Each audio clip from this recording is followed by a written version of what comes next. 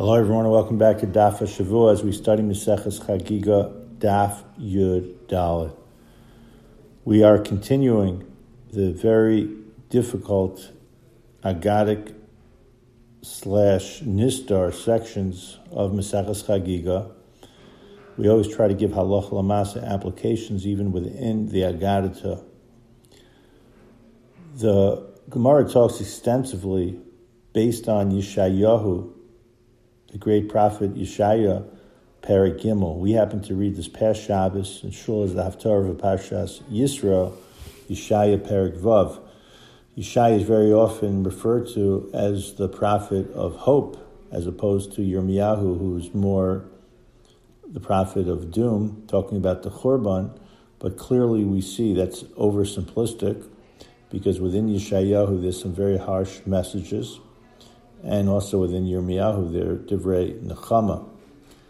I wanted to just focus on a couple of the issues that are raised from the Agadita relating to Yeshayahu's Nevuah on our daf.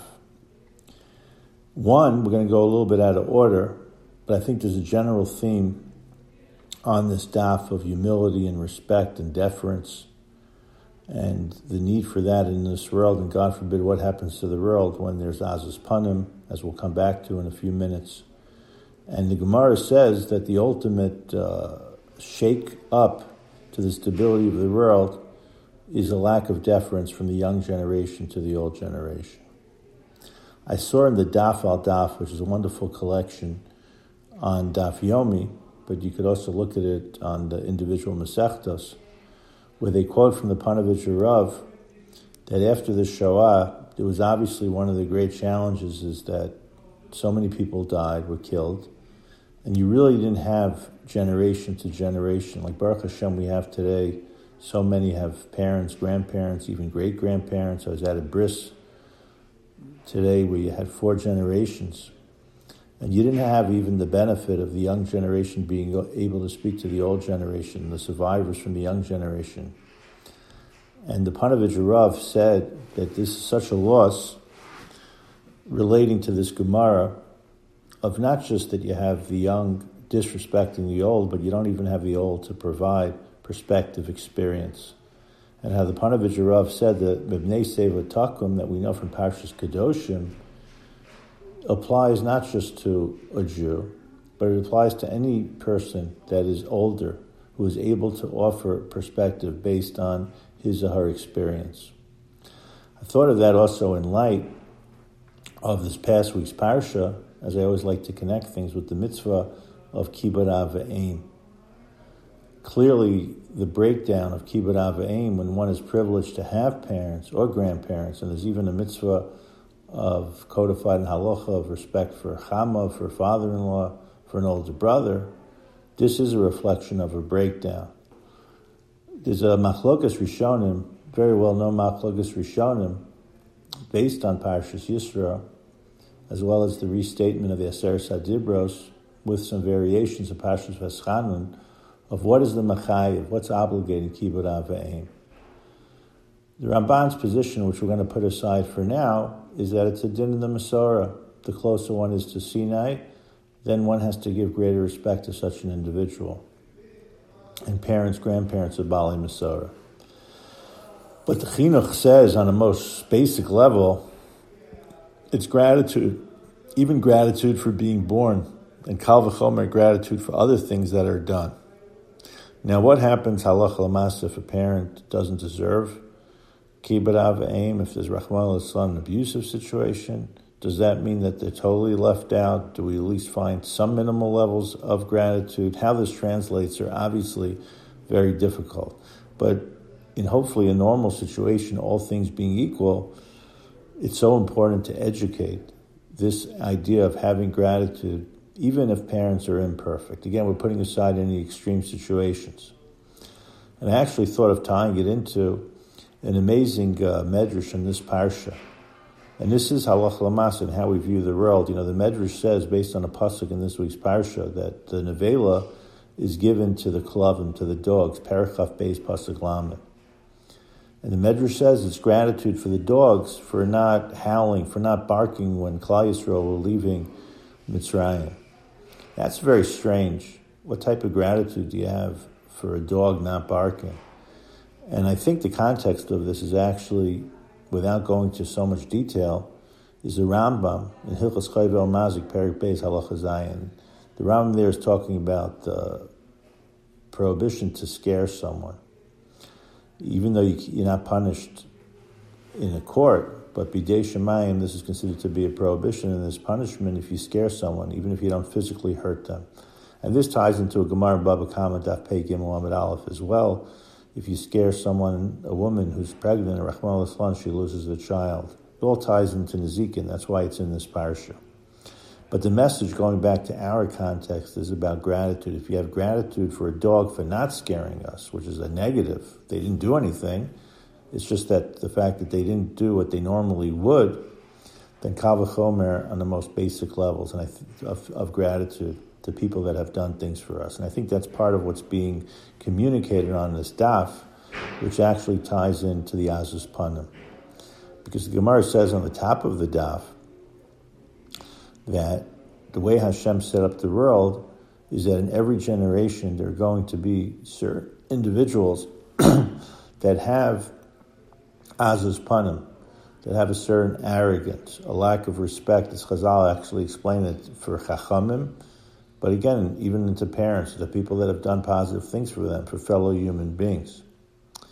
Now this may sound like, where's the Bechira Chavshis? So obviously Hashem's not telling people that they have to have Azus Panim, but there are people that have more of that nature.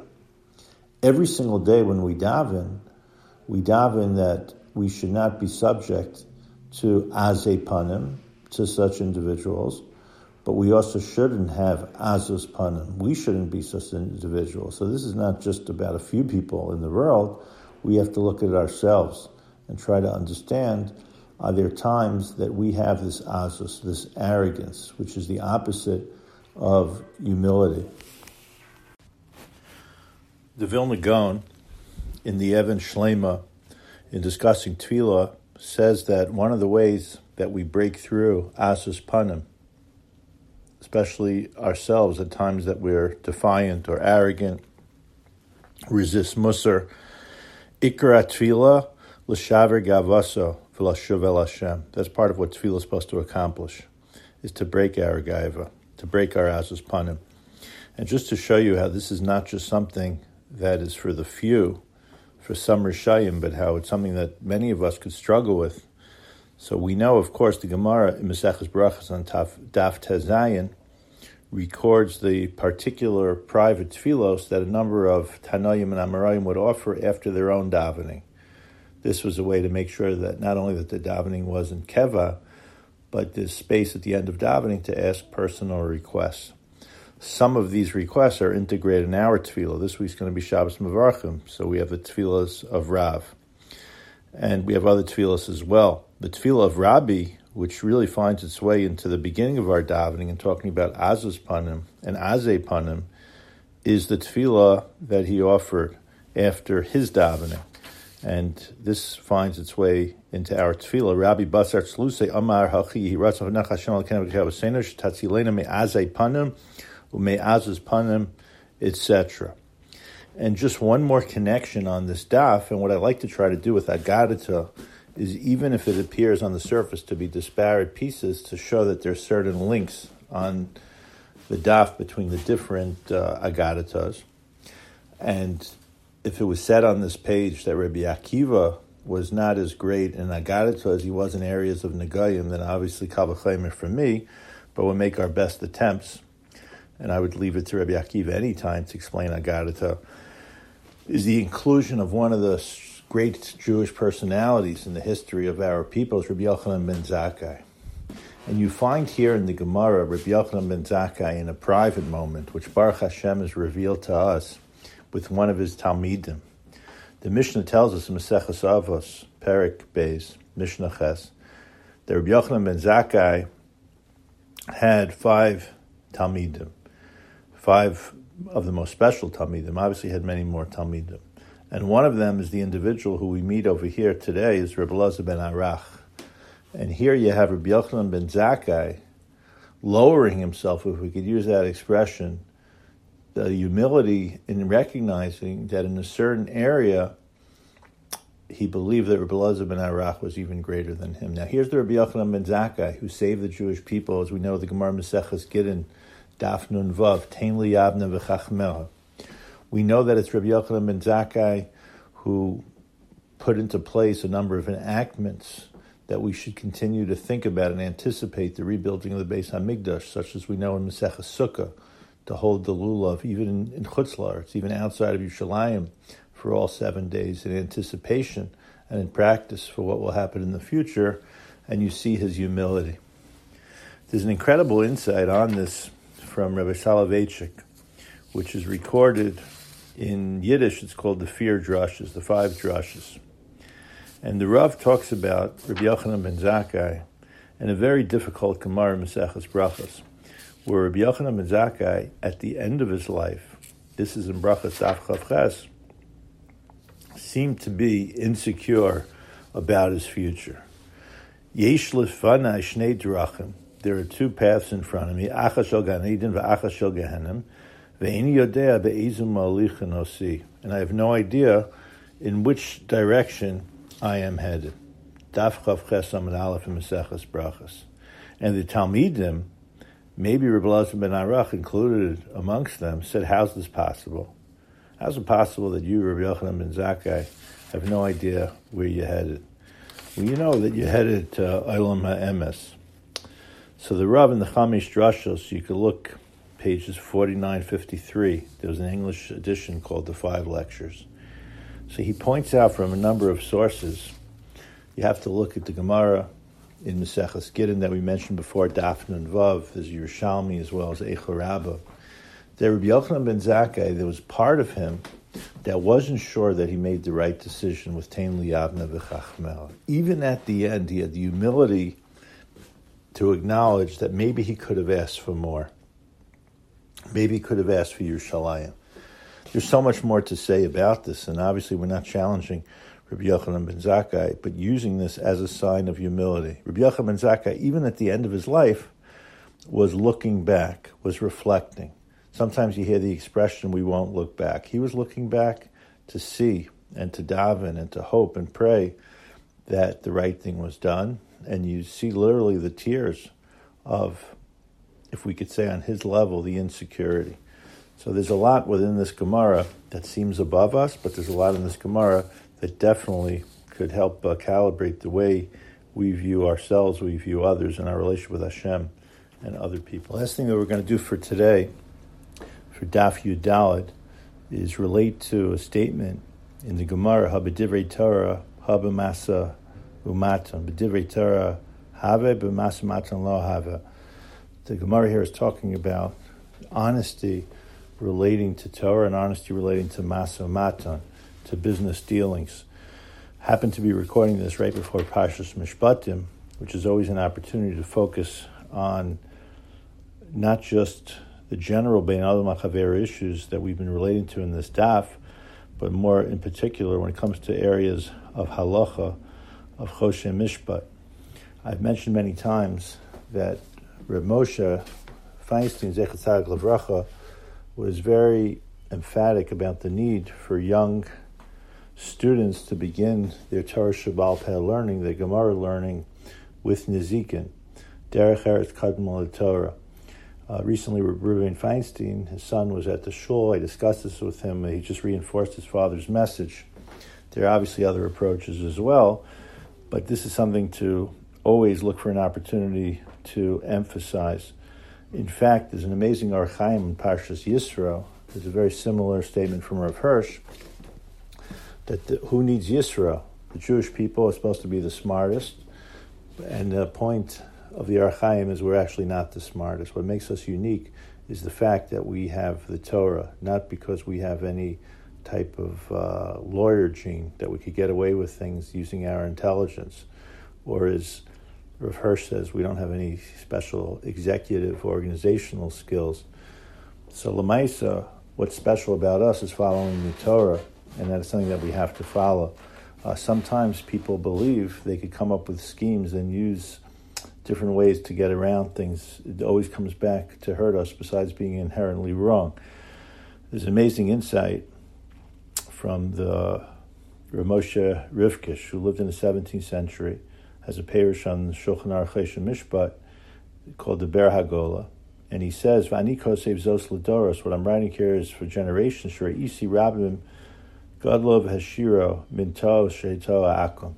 He's discussing over here a much broader topic called Toas Akum, when a non-Jew does something wrong, whether we're allowed to keep it or not. And he's talking here about how we have to make sure, when it comes to the areas of Choshen Mishpat, to be as stringent as possible, because any benefit that we could take, even if we think we're getting by the letter of the law, will come back to haunt us, and children and grandchildren will end up paying the price for the mistakes, the sins, the crimes in this area of business law of their parents and grandparents.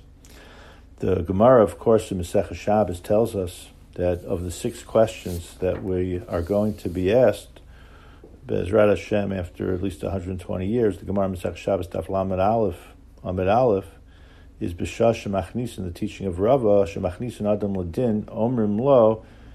The first question is whether you are Asasav and Asata B'Emunah, whether you were fair and did trustful business transactions. There are many different ways to interpret that, to translate it. The next statement is Kavat Itim L'Torah.